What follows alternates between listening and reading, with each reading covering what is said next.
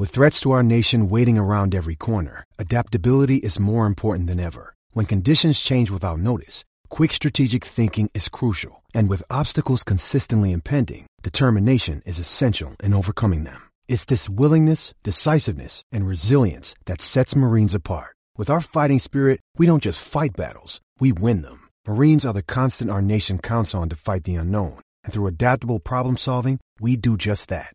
Learn more at marines.com. This episode is brought to you by Shopify. Whether you're selling a little or a lot, Shopify helps you do your thing, however you cha-ching. From the launch your online shop stage, all the way to the we just hit 1 million orders stage. No matter what stage you're in, Shopify's there to help you grow. Sign up for a $1 per month trial period at shopify.com/special offer, all lowercase. That's shopify.com/special offer. Do you remember Lance Von Erich from World Class Championship Wrestling? Read all about his career in Portland, in Dallas, and overseas in his new book, Lance by Chance, Wrestling as a Von Erich. You'll read passages by Dusty Wolfe, David Manning, and Kevin Von Erich. 25 chapters in all. You'll be surprised by what you read. Get your book at lancebychance.com or on Amazon. You're listening to the WrestleVille podcast. Now, that's not just the coolest, and that's not just the best. The WrestleVille podcast, now that, my friends, is just incredible.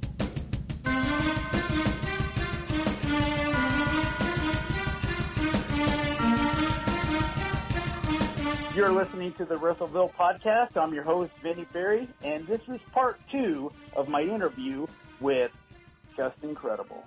What was it about professional wrestling that made you want to be a part of it? For me, it was just like everything Ric Flair did.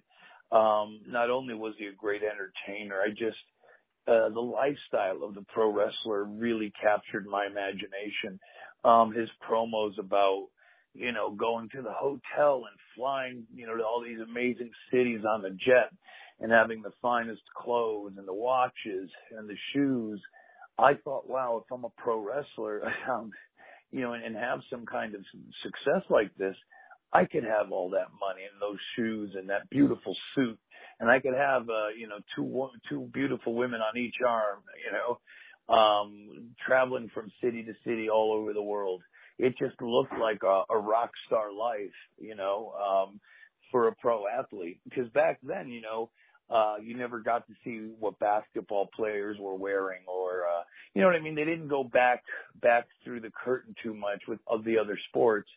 So it was the first time that I started to look at sports, at least people, even in wrestling, which wasn't necessarily a sport back then. I started to look at them as like, wow, these guys really have money. And, that looks like something that would be really dope to do. And I've always had a huge fascination. And to this day, of course, now with COVID, it's an impossibility. But up until COVID stopped everything, I'll go to a concert and I'll sit there and I'll look at the arena from where I'm sitting. And I love to see, is it sold out?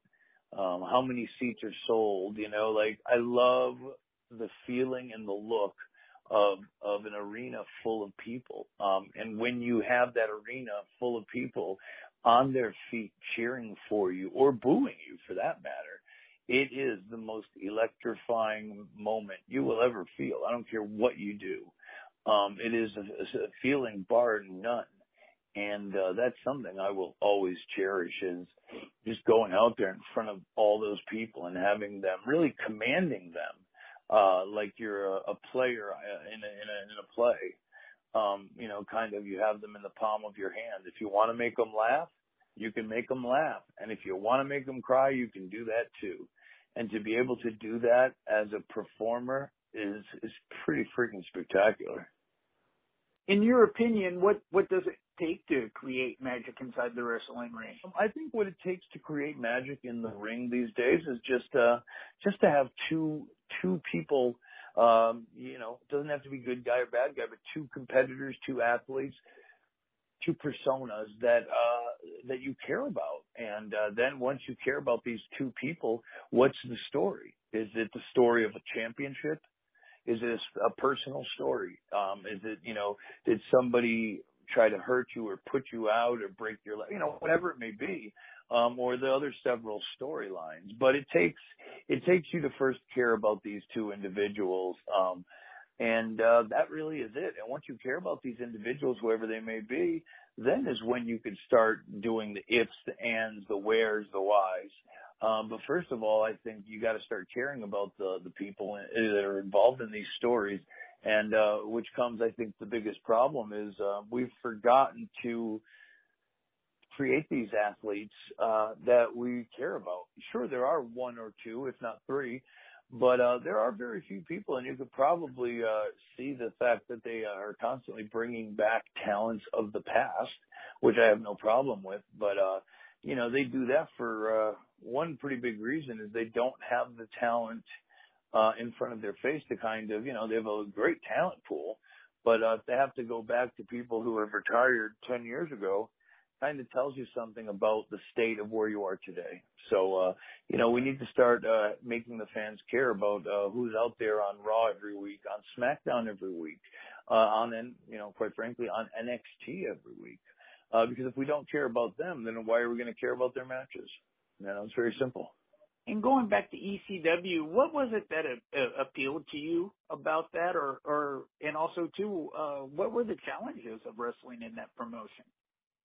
What was appealing was I really got to work with some of the best people and creative minds in the business at that time. I was working with Paul Heyman hand in hand for about 3 years. I was semi-main event to main event for the better part of 3 years. 2 tag team championships with Lance Storm, 1 heavyweight title reign for almost about 6 months. So I was working hand in hand with Paulie quite a bit, with Tommy Dreamer, with Raven, with Sabu, Jerry Lynn, Steve Corino, Dusty Rhodes, Terry Funk. And I'm sitting here, doing business with these guys, really creating, and I can mention more, but it's just name dropping at that point. But what I mean is you really are playing with the best. Right. And when you're doing that, you're learning so much and you're really enjoying yourself.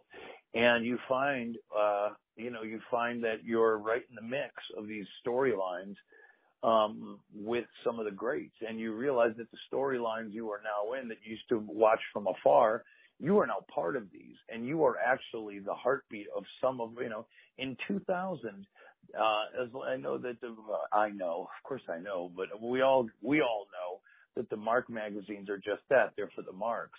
But the better part of half a year, I was number 1 in the top 10 of PWI's, listings of how they ranked their wrestlers, so what that means isn't that you're the best, but what it does mean is you're, in America at least, you're up there with the higher echelon of WCW, of WWE. You're part of the wrestling, landscape to a very high degree. So you're right in there. I main evented, I don't know how many pay-per-views in ECW, especially the last year. I think I main evented every single one in 2000. I'm actually going to go back and look, but I came pretty darn close. So anyways, what I'm trying to just say is it was a very, very amazing time and special time, in that aspect. And not so much, naming names, but did you see wrestlers come in to ECW and find out that wasn't for them? Some, sure. Yeah, certainly some. Absolutely.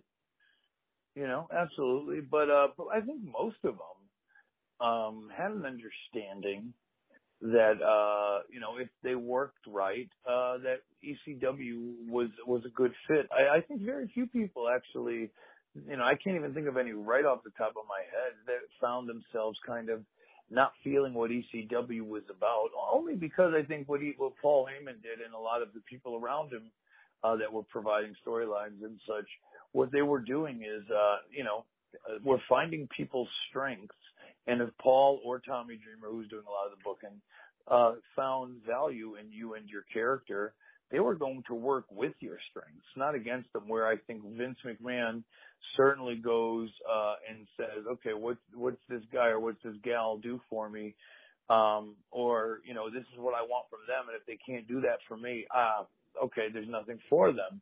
Whereas in ECW, it was the exact opposite, where it's like, okay, this is what they can do for us. How do we mold this storyline into what they do the best? Like, they would almost customize stuff for you, where WWE would do the opposite and make you kind of bend away from what you were good at to fit their mold. Paulie was very good at really refining things and stories to fit everyone in ECW like a glove. You know, a lot of these storylines that you saw were really custom made for that said individual. That's why a lot of them worked so darn well. And was there one particular wrestler that stands out in your mind that you had great matches with, and if so, why? Oh, sure.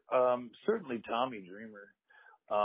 Why? Because he was just so good. But what I mean by that is just so creative and very unselfish. His most important thing was, you know, how do I get PJ over? How does it get me over? He felt the character Tommy Dreamer was already established throughout his runs with Terry Funk and Raven and whomever. You know, he already was Mr. ECW, so his job was at the time, how do I be the best, you know, the best guy for ECW? And he became just that. He became the flag bearer in WWE for a very long time, you know? Well, yeah, absolutely. And what great stories that you shared with us today.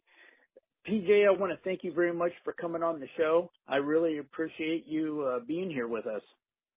Oh, it was my pleasure. Totally my pleasure. And I had a great time doing it. You know, I really did.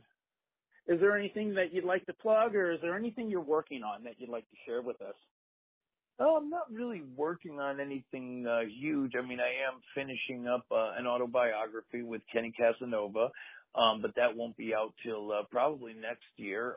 Just, you know, to follow me on Instagram at PJ Polacco. And, of course, I have a verified account over on Twitter at PJ Polacco. And if you'd like, you can go on over to ProWrestlingTees.com/JustIncredible. I have over 20 tees, both new and retro. If you're into it, go check it out. Well, thank you very much for coming on the show, PJ. Oh, it was my pleasure, man. I had a great time. Thank you for having me. You're listening to the WrestleVille Podcast, where wrestling lives.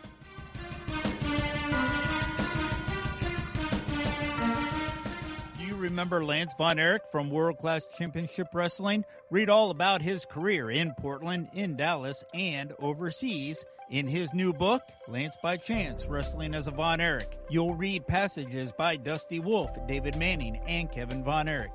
25 chapters in all. You'll be surprised by what you read. Get your book at lancebychance.com or on